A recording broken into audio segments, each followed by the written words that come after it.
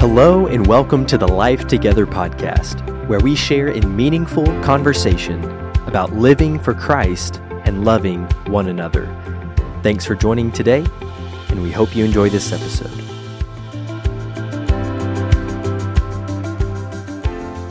Well, hey everyone, in today's episode, we're talking about the transformative power of Scripture and how Scripture really does all the heavy lifting when it comes to leading others into a transforming relationship with Jesus. And so if you're a passionate Bible student, this episode's for you, or maybe you struggle to feel excited about reading and studying Scripture, this episode is for you as well. Wherever you're at, I believe that by the end of this episode, you'll be more inspired than ever to dive deeper and deeper into God's Word. Joining me for today's episode is Julia Goff. And Julia, I think when I think of you and Brian, I kind of think of y'all's house as sort of a home away from home for me. Shortly after I moved here, you and Brian took me in and have been so good and generous and hospitable to me over these few years, especially with all the wonderful home-cooked meals that you've made, which I'm super thankful for. But I know your hospitality extends well beyond just myself, and I'm thankful for all the ways that you and Brian serve within the family here at Lost River. So Julia, thanks for joining today, and give us an update on life for the Goffs. Oh, well, I am excited to be here. I'm very honored that you asked me. Life is just chugging along for the Goffs. Brian, I've adjusted to a retired husband, and I really, really like having him around. As many know, we are on the road a lot. We spend a lot of time up in Indianapolis with our two daughters, and our son-in-law's up there. And then, of course, the main reason is for our little 19-month-old granddaughter who has stolen our hearts. Yeah, and the hearts of everyone else. Yeah, that's all really exciting things. And yeah, I know I've been sad I haven't gotten to come over as much because y'all keep going up to Indianapolis. I know. And now you're going out of town. It's going to be, we'll get together. But that's all really good things. And here's something that I learned really like some of the first few times that I came over, and that is your love for Scripture. Every conversation that we have, I mean, it's like we might be sitting around dinner and talk about random things for a little bit, but I mean, it's within a matter of minutes that we're diving deep into Scripture. And I'm just curious, where does that love for Scripture come from? That comes from my parents. My dad became a Christian in his late teens, and from that time forward, he was so on fire for Jesus and loved to study the Bible. And so we talked about the Bible all the time. My parents provided an environment at home that made it exciting to learn about God and learn about children. And my mom was my Bible class teacher a lot. And I think that was the beginning of it. But then I loved Bible class. I was the little Bible nerd in class. I loved learning. I even kind of, before I graduated high school, I left and went to the adult classes because I just liked to hear. When I was at college, there was the upper division program. I went to FC. That, of course, because I was a woman, I couldn't, dig into that. But I was allowed to sit in on the classes and just listen. I just love learning. I love learning about it. Now, retaining a lot of details, it takes a lot of repetition for me. But I love listening to people talk about the Bible. It's life-giving. Yeah. Oh, I love that expression, life-giving. And right, there's the expression throughout Scripture of like the living Word of God, that it's living and active and sharper than any two-edged sword. And sometimes it's hard to recognize that. I think maybe even especially for people who grew up in church, because sometimes it can become a little bit monotonous, right? Parents making you do Bible lessons and things like that, and it becomes sometimes just about memorizing facts. But at some point, I think for a lot of people, the light bulb clicks on and it does come alive. And that's when it becomes so powerful and transformative. And maybe there's different seasons where it seems more powerful and relevant and active than others. But there's something so meaningful about, well, to use an expression that I've realized I've been using a lot lately, there's something powerful when the word takes on flesh and we see it in real life. So, but it sounds like that's something that started very, very early on for you with the influence of your parents. And I did want to ask about your dad, Vernon. When I think about Vernon, I think really two main things. And I came, only a few years ago, so I didn't get to be around Vernon, say, in his prime. But when I think of Vernon, I think really two things. One, his love for people, and love in the sense of just like this exuberant joy to be around people. Definitely. And every time that I would pass by, it's like I couldn't even pass by their row without being, called out and saying hi, and just, and that joy was so contagious. It just lit your face up with joy to be around them. And then also I think about his legacy of evangelism. There's been multiple times just being out in the community where I've run into different people around town, often who are complete strangers, but when finding out that I go to Lost River, one of the first things that they'll say is, "Oh, have you met Vernon?" And yes, yeah, I've been around Vernon. And he was like, "Wow, well, he changed my life," or "He studied with my friend," or I remember how meaningful and powerful his personal Bible studies were, and how he led these different people to Christ. And I've heard that so many times, and so that's what I think of. But I want to ask you, kind of, what was that like? What was it like growing up, learning from your dad, being around him as he's so involved with Bible study and evangelism, and then what did you learn as you began to do the same? It was something to witness. I wouldn't trade anything for all the years of hearing him go up to complete strangers and ask if they want to have a Bible study. They had, years ago, they had the parade of homes at their house.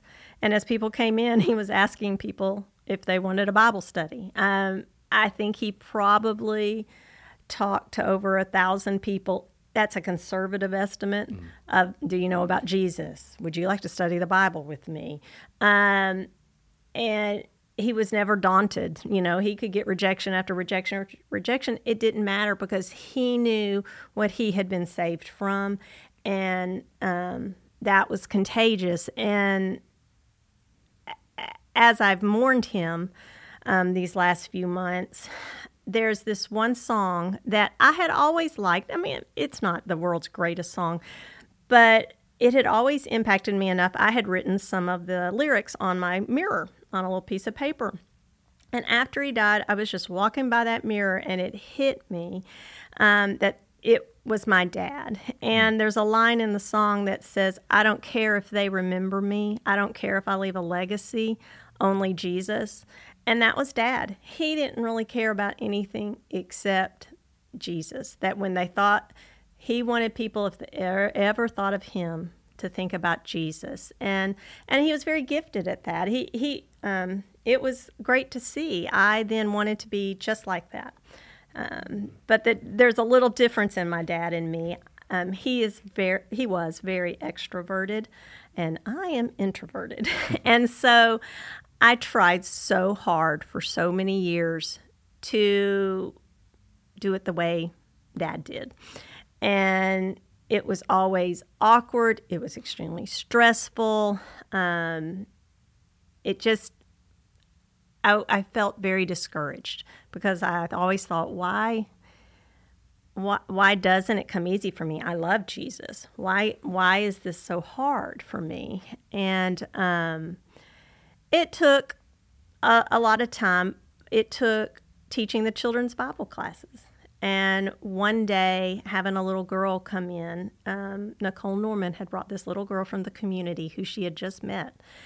And we were studying about Jesus's resurrection and the death and resurrection, and we were watching a little video. And the little girl just started going, "What do you mean? But who's that man? But he's dead." And it was the first time I'd really, even though it was a child,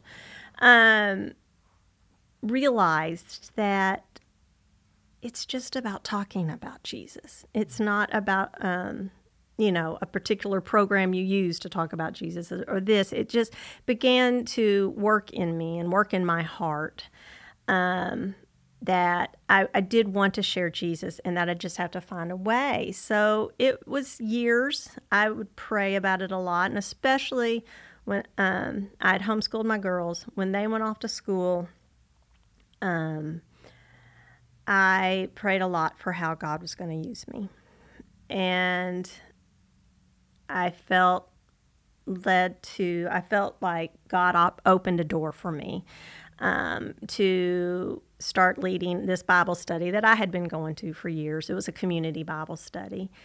And that was an opportunity for me to start leading in small groups because it was a small situation. All we were doing was just talking about the Bible. And it kind of took the pressure off of me convincing them, which I think in my head, I had always thought I've got to convince them. And that was kind of the beginning of it for me. Yeah.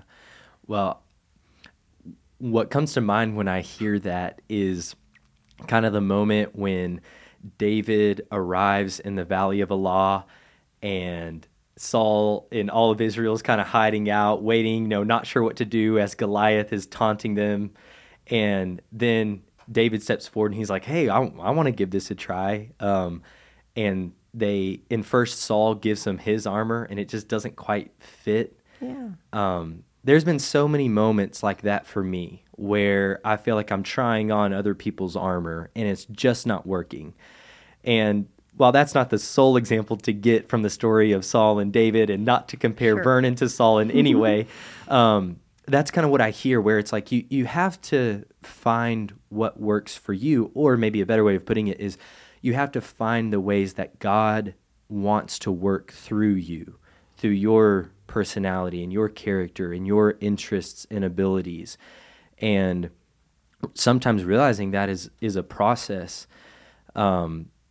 But that's really powerful. I also just want to say I love that statement about just how your dad just desired for others to know Jesus, like of all things. And it reminds me of the moment when the disciples are sent out on a limited commission and they come back and they're excited and eager and they're like, we're doing all these things in your name. And Jesus says, "Hey, rejoice not that the demons are subject to you, but rejoice that your names are written in heaven." And there's something so beautiful in a life lived with that as the focus. And I think that's in many ways what made Vernon so beloved. Someone who just rejoices that he's known by God and wants others to know the God who knows him. Exactly. I think that described him very well. Yeah. But so let's talk about kind of the direction that you found to be most helpful in following in your dad's footsteps, but maybe in a different way. Following your dad's footsteps, but in different shoes. And in contrast to the idea of the Bible being irrelevant, how have you seen community Bible study or opening God's Word within a community of people change lives? And why do you think that is? Wow. That's kind of a powerful thing to think about because I remember when I started, before I was leading and I started attending a community Bible study, I really walked into it feeling, to be perfectly honest, I felt a little superior with my Bible knowledge. And it took no time for me to start being humbled, simply because it's not that I did know, a lot of Bible facts and everything like that, but I started learning from women, for one thing, whose heart was there. And also, I started learning from women who, like sometimes there might be someone who comes from a different background where Bible study is not, you really shouldn't study the Bible too much yourself. You leave that up to others to tell you about it and stuff. And in doing one of these Bible studies, I watched someone go, "That? You mean Jesus said that?" We were studying the book of John. "You mean he did this? He did..." And you could see wheels start to turn in her mind, that I can study the Bible for myself. And it was like watching a flower right after you water it, and just how it kind of comes to life, and you just saw the face light up and the excitement. And so that was really exciting to watch. And it was humbling to me to remember that even though I had been studying the Bible for decades, I can still have the reaction of the Bible coming to life for me. So there was a lot. And then, you'd have the people, this is a story that it almost breaks me up every time. One time I was in a group with ladies, and you had the young mom there. You had someone who had been a Christian forever and was super, super wise. You had various different walks. You had some people who really thought differently on some things. But then this woman started coming, and she started talking about how much she had been forgiven about. And come to find out, this woman was awaiting sentencing for DUI. She had driven a school bus full of kids under the influence, and she was waiting sentencing. And we're studying the Bible and stuff, she begins to really drive home how much God has done for her, and how it was one of the first times I'd really seen someone absolutely overwhelmed for what they had been forgiven of. And she wrote me. I even brought the little paper today just so I'd remember. I've saved it. I've had it for so many years. I keep it in my Bible. And she wrote me from jail saying, "It's okay. Things are great. God has forgiven me. I'm able to share the Bible with the other women in here." And little things like that, or you see or you might be studying alongside someone whose children were taken away from them because of their addiction. So many different backgrounds coming together, and the central focus being, we're just going to look at this chapter today or this book today. That's it. Leave everything else at the door, and watch how it changed people. People who had maybe read the book of John, or whatever book it might be, or whatever chapter in the Bible it might be. They may have read that 100 times, but even that time, seeing women, "I never got that before," or "Why do I feel like that was written for me right now where I am in my life?" And it's infectious. It's infectious to watch this, and then to see it happening in your own life as well. Yeah. So what do you think is the difference? Like, what is that, what I hear being described as sort of these light bulb moments, and what is it that helps that kind of click on? Because we can kind of read scripture and it just not seem to sink into our hearts. And maybe it has to do with, say, like the parable of the sower, where you've got these different types, and we've all been the different types of soil. Sometimes we're the thorny, and we maybe receive the word, but it gets choked out because of the cares and worries of the world. Sometimes it's the rocky soil where it's gone as soon as it's sowed, and our minds aren't open to it. But what do you think is the thing that makes it so real for different people that you've studied with? I think part of it, and maybe I'm speaking somewhat from history or somewhat from hearing others refer to this as well. I think it's very easy to just, when you're in a typical Bible class, to just listen and to just see what the teacher has to say, or whether it's a sermon, just listen to the preacher. And that helps you form your opinions, and you just sort of start thinking like that. In fact, digressing a little bit, it wasn't long after we married, and I would just start sort of saying some stuff that I'd always just heard. And Brian goes, "Where's it say that? What do you mean? Where'd you get that?" And it used to drive me crazy, but that was the beginning of helping me realize I need to look at the Bible myself with fresh eyes and without any agenda, and just see what the Holy Spirit wants me to learn.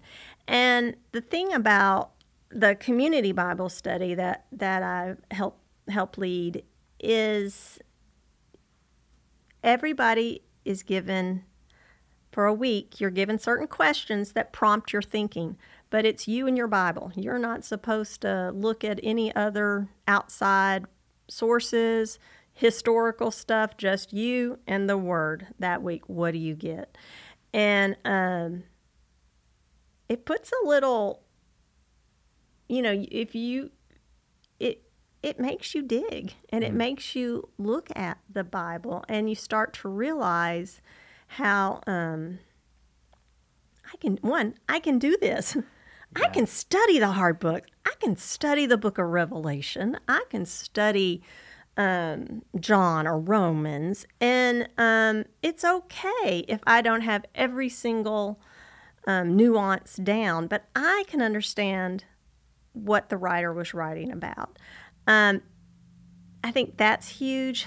I think the other thing, even preceding that, is when I lead, or anyone who just participates in the Bible in the Bible study, praying about it beforehand, praying that God opens my mind to what He wants to say, and that I let the Word teach me what He's wanting me to learn, and that I take all of my preconceived everything and just put that in the background, and while we're studying this, try to just focus on the passage, that assigned passage for the week. Yeah. Wow. So it sounds like, okay, well, first of all, so many things that I want to unpack here for the rest of the conversation. That's all really good. And it sounds like a lot of it is buy-in. I think sometimes just going to church Sunday and Wednesday, and I don't even love the way I said that, just going to church, but when that's our habit, when that's our routine, year after year after year, it's easy to become a spectator. Yeah.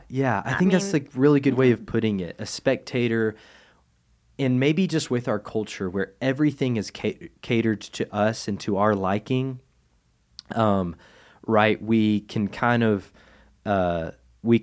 turn the church pew into the sofa in the living room, where it's about being entertained. What does this do for me? How does this? Am I enjoying this? What feeling am I getting from it? And all those are not unimportant things, but I do think there can be a kind of spectator entertainment culture mentality that works its way into our minds and hearts. And I've found myself guilty of that many times over the years, where sometimes I'll look back at a period of time and think, these sermons just aren't like affecting me. Like I remember previous years where I felt like the sermons I was hearing more frequently impacted me and were, say, life-changing in some way. And rather than that being on the preacher, I began to realize, oh, well, that's probably a lot more on my heart. I'm not listening with the same humility as in my need for it, and I'm listening perhaps more to be entertained or listening more just out of habit and routine rather than realizing that no, anytime Scripture is opened, God is speaking a word to me, and will my heart be ready to receive that word? And it sounds like in kind of the format and structure that you've experienced with studying the Bible in a community, there is that buy-in that says, okay, let's get our hearts ready before we open this book, or as we are opening this book. Let's get our hearts ready to receive the word that God wants to speak to us.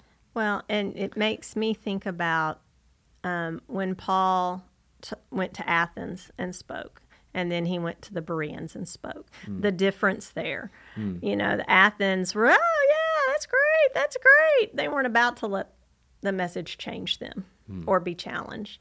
The Bereans, they took it, and they listened. And then they decided for themselves, by examining Scripture, if what he said was legitimate. Yeah. And I think you know, it's easy to be spoon-fed. I think we all just assume be spoon-fed everything in life and not have to work. But I think to really grow in your knowledge and love of the Word, and to really help impact other women to grow in the knowledge and love of the Word, is everyone's got to be willing to dig in themselves. And you don't, and in making it very clear, especially in a Bible study situation, I don't have the answers. In fact, I am very comfortable with saying, I don't know. I don't know the answer to that, but you know what? I'll study about that. You know, things like that, and I'll try to get back to you. Whereas before, early on, like I always thought, you know, growing up, I thought, my dad has all the answers, you know, and he would never have said he had all the answers. But I just, in my mind, thought that. And so I always thought I had to have all the answers. I have to know everything. And, you know, I went into studying the book of Revelation. That was my first thing I ever led a community Bible study in. And I did not have a handle on that book, but you just dig in and you say, oh, that's interesting. Yeah, I'm not sure I believe that. Or I always thought this. Well, that's interesting. I'm not, and it's a discovery yourself, and you have to have expectations. Everyone needs to have that willingness to, all right, let's see where this goes, you know. And then you go back after your discussion, and then you can dig further and ask ask someone wiser, or look at resources and stuff. Listen to sermons or podcasts or something to help you understand more. But I think the most important thing is to first just study the Scripture, and then you can add the layers of the other stuff. Yeah. Well, and I think that's a good point, because I think in today's, in today, this day and age, it's so easy to do the opposite, because commentaries, so many resources are very accessible, and so we let other people do the thinking for us. And, you know, two concerns about that. One is, well, yeah, they could be a little misleading. That's true. But almost, I think the greater danger is we're not allowing the Scripture to form us. If we're just letting these other resources do it all for us, well, God's Word is designed to work on our minds and in our hearts. And we take away the opportunity for God to do that work, to do the molding and shaping as He's the potter working on the clay. Well, it tells you what even though that may not be that source's intent, but you come away with, well, I already know what I think on that. Okay, let me read it. Yeah. And that may not at all be what you need from the scripture from that. And sometimes it's just wrong, or it's just, Yeah. Well, and I love the example that you brought up of the Bereans. And here's kind of how I imagine that happening. I don't know if this is exactly what it looked like, but I don't know. Sometimes I've thought of the Bereans as it's like, they searched the scriptures to see if these things were so. And so it almost as if they were like these skeptics, like, I don't know about you, Paul. Like, I'm not buying this. So we're going to be skeptical of what you have to say. Instead, I kind of imagine it as they're hearing everything that Paul's saying about Jesus, as everything about Jesus is rooted in the Old Testament. They're saying, is this really true? They're so excited. Like, is this actually so? And so they're just digging through the Old Testament, trying to see, like, okay, if what Paul's saying is real, then this changes everything. And so it's this excitement, and we should have that same excitement as we encounter God in Scripture, as we come to know Christ and to know God within the Scripture. Are these things really so? Because if that's true, this changes everything about my life. Well, and it does. And if you think about it, I mean, what other, even if, the skeptic might look at the Bible as some historical document. What other historical document has been studied, pored over, been in more people's hands than the Bible? Nobody carries around Beowulf anymore, even though that was a really big deal back in the day, or some other great literature piece, or even some, Mein Kampf, or some, just some man's writings. Those don't live, and they don't, and not just live and exist, grow. I mean, the Bible still, the way it is expanding into so many third world countries, now, even today, all these years later, and the way it's still touching lives and it's still transforming lives. And when you really think about it, if there's a God of heaven who created this world, and this is how he chose to speak to us, then you know what? It's in my best interest. It's going to be, I'm going to have a much richer, happier, more peaceful, purposed life, because this isn't a historical document alone. It is life-giving, life-changing.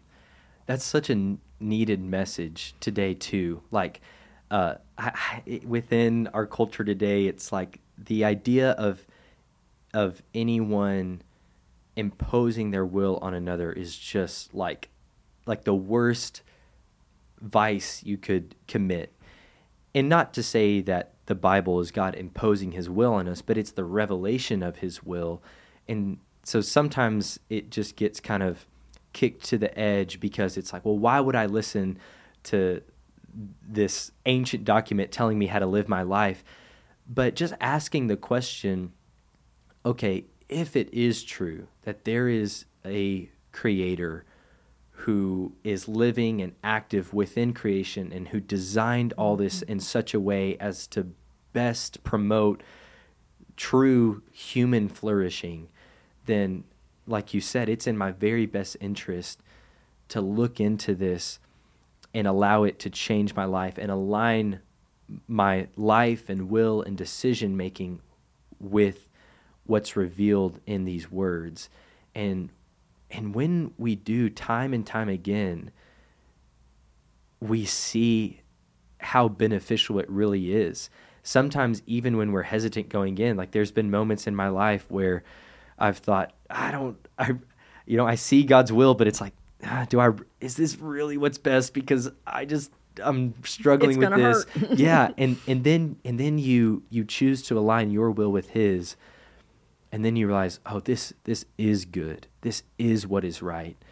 And I think that's what happens when we study the Bible within community. We see so many people who say, you know what, I am going to commit to this word. I am going to try to live this out. And day by day as we do, we see what it can really accomplish in our lives and how it changes our lives and the lives of the people around us for the better.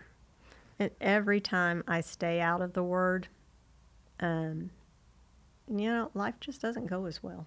When I stay rooted in the Word and learning from that life-giving source, I can handle all the things that life throws at me or that Satan throws at me. I can handle it, and I can be steadied through it. Yeah. Well, let's talk a little bit about specifics. Okay. Because what it sounds like is it's a little bit different. This method is different from a typical Bible class. Definitely. Right? So let's kind of zoom in on that. What's kind of the mission and the method to community Bible study? I think the mission is to glorify God and to grow His people, and to grow His people in a way that draws them closer to Christ and closer to Scripture, and that Scripture can become something their go-to. Okay. I think that's the biggest mission. Yeah. So that's really good. That was something that I didn't grasp until like college, I would say. I don't know that I ever thought until then about God's Word being His self-revelation, about the reason I go to Scripture is to know Him. Normally my approach to Scripture was, what does this tell me to do so that I don't go to hell and I go to heaven? But then at some point while at FC, it clicked for me that the main reason I go to Scripture is to know God. And what kind of pointed me toward that was some of the classes that I took, but then realizing if I approach the Bible simply as a moral handbook and I look to these different characters to try and get the moral of the story out of and to be my examples, it's like the list is pretty short of whose footsteps I should really follow in. Yes. And I thought, well, maybe it's less about my behavior and simply just telling me what to do and giving me examples of who to follow. And more so, it's God revealing His nature to us.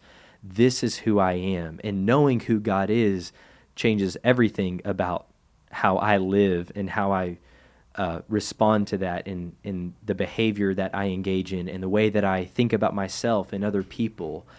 And so I think that's so key. The idea of this mission when we go to Scripture is first and foremost about knowing God. So I love the way that you put that. Well, there's a reason.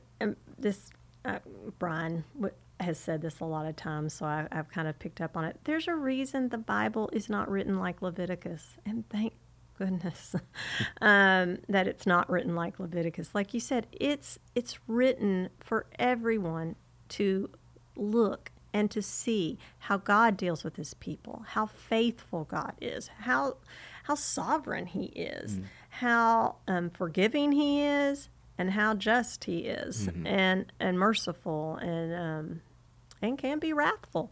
But yet you can see it in the perspective and in the way that God intends it to be said. And when you do that, it really helps take a lot of the fear away, because you realize how faithful He is to His people, even though too many times they're losers. I mean, yeah, they really mess up, but He's faithful to them. He gives them so many chances to turn back to Him.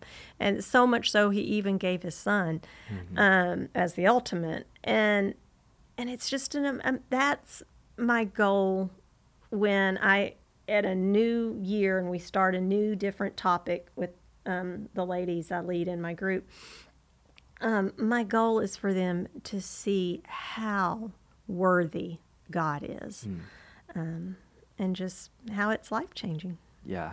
That's beautiful. So then what about the method? What's kind of the approach with each of these Bible studies? The goal, the mission is to know God and know Christ through the study of Scripture, but then how does that kind of break down each study? How it breaks down is, there are many different ones. The one I happen to help with, we spend about 29, 30 weeks studying.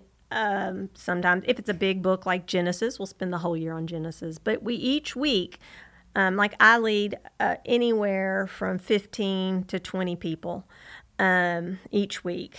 But every week, we all have a passage to study. And we have some questions that are prompt. And there are fact questions, but there are a lot of application questions too. That you spend time with. And it's funny, with my background, I like to skip over the application questions. I don't want a heart question. I don't want to think about how it impacts my life. But they're there, and I have grown so much from doing that. And so you spend your week doing those questions, and you come back together. And I do not teach, and that takes a huge load off. I am not their teacher. In fact, I call myself more of a facilitator. In fact, my goal is to only speak about 20% of the time. My goal is to see what every lady, I don't call on anybody because we don't want to make anybody feel like, drop out because, oh, she called on me. I know what it's like to be an introvert, and I know how terrifying that can be. So, but hopefully everyone will start sharing. And maybe, one question, we might get 3 different people giving what they learned that week from it. And so, we do that, and we spend about 40 minutes on it. And we just go over like that with it and study. I am very devoted to time. That seems silly, but the 2 things, like as a leader, that when we do come together as a group, my ladies can count on, is we are going to finish at that 40 to 45 minute mark.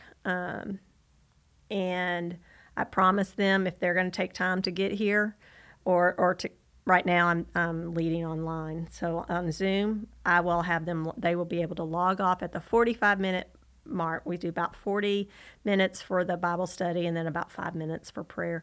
And I guarantee them that I will be done by then. And the other promise that I make to them is we will cover all the material, because that last, say we had 3 chapters, that last chapter is every bit as important as the first chapter. And so in doing that, I prep and I time out all my questions. I know you've heard me talk about this before, but it's very important to hit everything with the timing, just so you're fair and that all the Scripture gets the amount of time it needs to. This takes so much pressure off, it sounds like. It really does. In fact, that's what I thought about. Oh, I should have said that. It does. It takes the pressure off. Yeah. Because kind of to go back to where we sort of started, when we think about outreach, when we think about leading others into a transforming relationship with Jesus, the truth is that is a lot of pressure. And whether we're leading a Bible study or not, that's a lot of pressure. But I'm reminded of Isaiah 55, where he says this in verse 10, "As the rain and the snow come down from heaven and do not return to it without watering the earth and making it bud and flourish, so that it yields seed for the sower and bread for the eater, so is my word that goes out from my mouth. It will not return to me empty, but will accomplish what I desire and achieve the purpose for which I sent it." And that is such a powerful verse, and a verse that gives me so much peace and comfort when it comes to, when it comes to preaching, because I feel that every Sunday it's like, okay, why am I up here? But also within studying the Bible with other people, especially when it comes to outreach and those who haven't yet put on Christ, God's word is going to do its job. I just got to open it with another person and be as curious as they are And when my curiosity meets God's word, something incredible happens, and it produces flourishing, and God's word will not return empty and void. And I can remember that when studying it with other people. When I started leading, someone told me, and I now share this when a new leader comes on, because it's almost every one of us who've ever, probably anybody who ever starts leading, you don't feel qualified.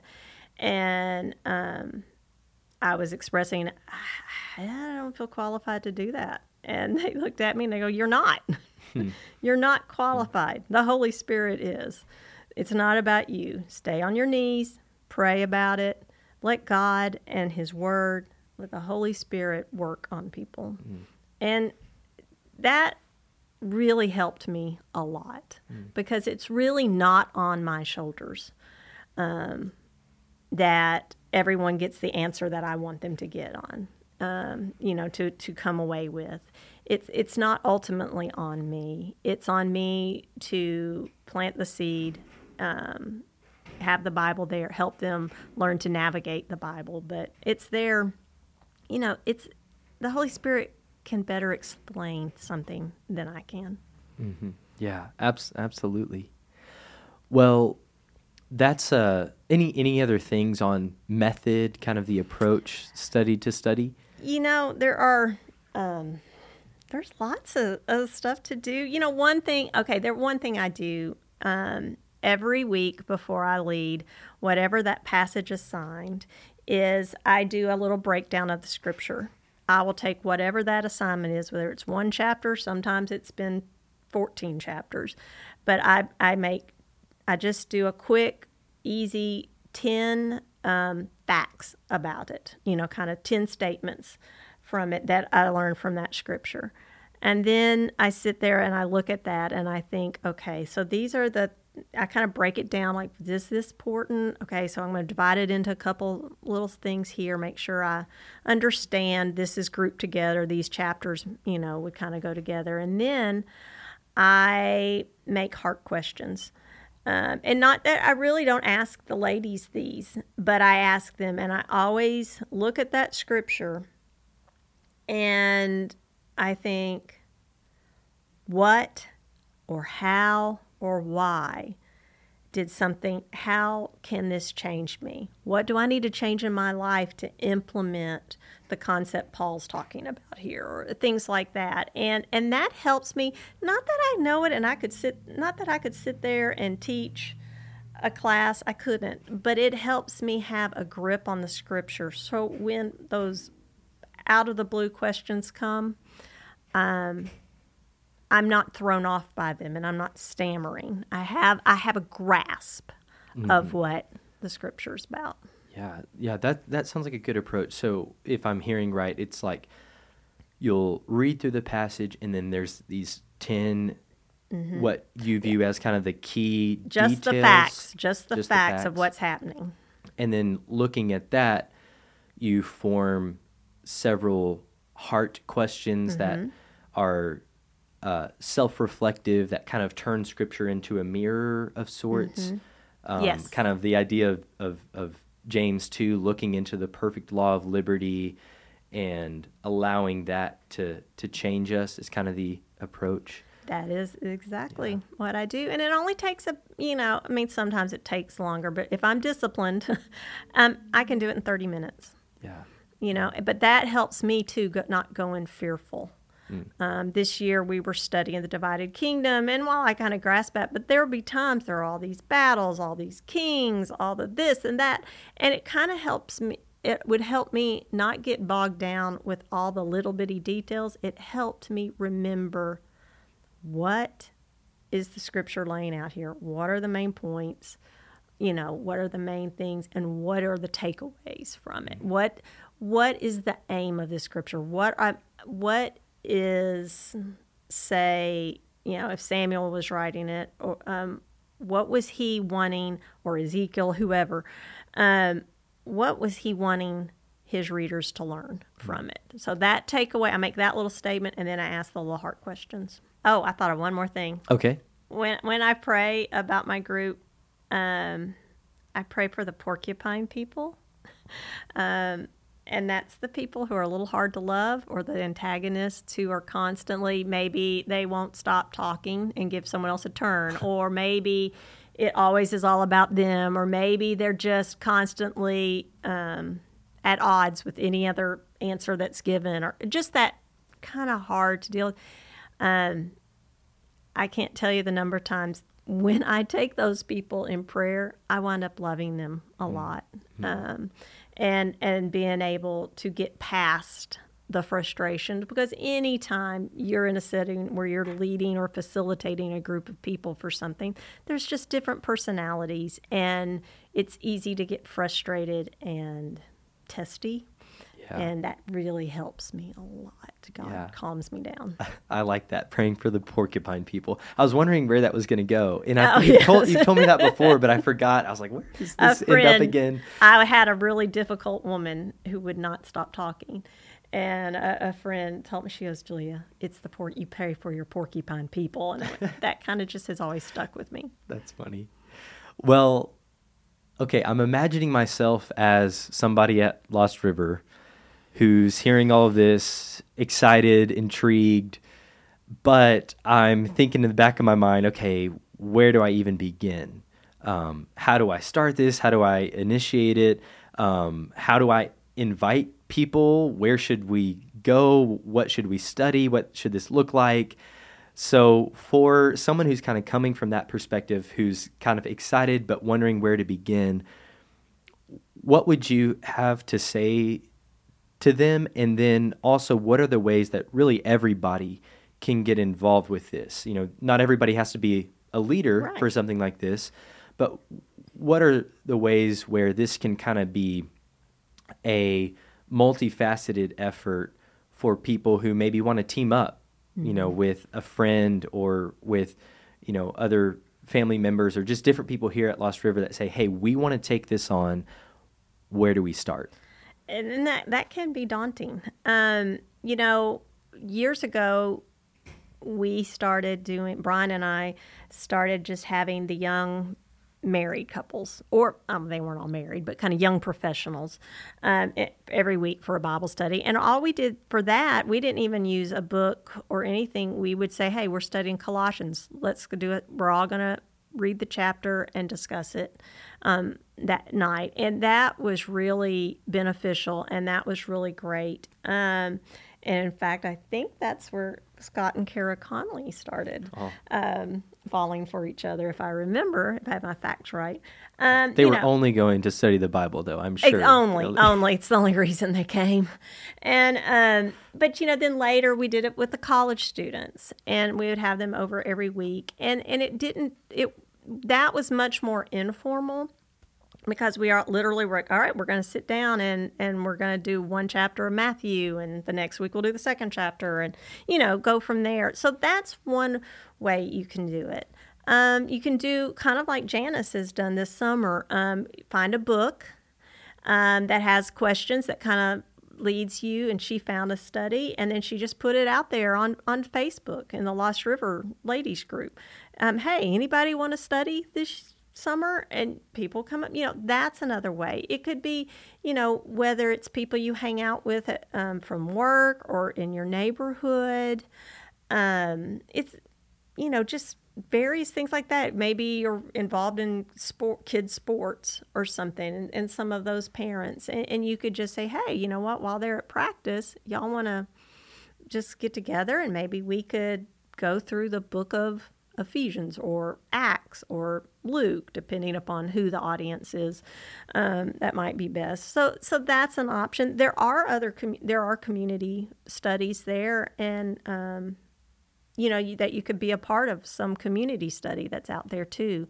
Even if you don't lead, it's a way. Even before I led, it was a way to evangelize, because you were there and you were able to talk about the scripture with people who you would have never run into otherwise. So, you know, just think what in your life, what makes sense for you to do. Yeah. So many ways to get involved. And what I hear is I hear the opportunity to host. I hear the opportunity to bring food. I hear the opportunity to be the inviter, the opportunity to be the leader. So many different ways where we can get involved in. I think, in my experience, people are much more willing to agree to come over and study the Bible within a community than they are to meet up one-on-one. I think so. I think it takes some of the pressure off them if they feel like I'm not being cornered. Right. So, you're not a project, you're not a target. It's, hey, I want you to be a part of something, and I want you to feel like you belong within this group. And any question, comment is open. We'll explore whatever as we study this together. But I just want you to be a part of this. And again, that's another thing that takes the pressure off. It really does.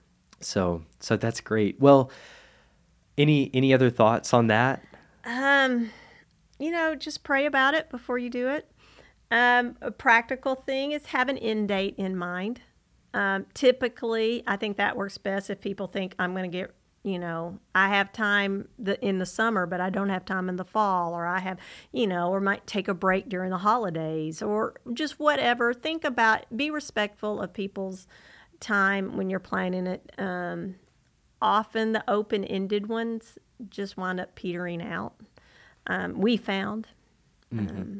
I just know how much it's changed me listening to other people studying the Bible, and studying alongside them and stuff. And it's been very powerful. And I think it's a way, the way my dad did it for years worked great for him.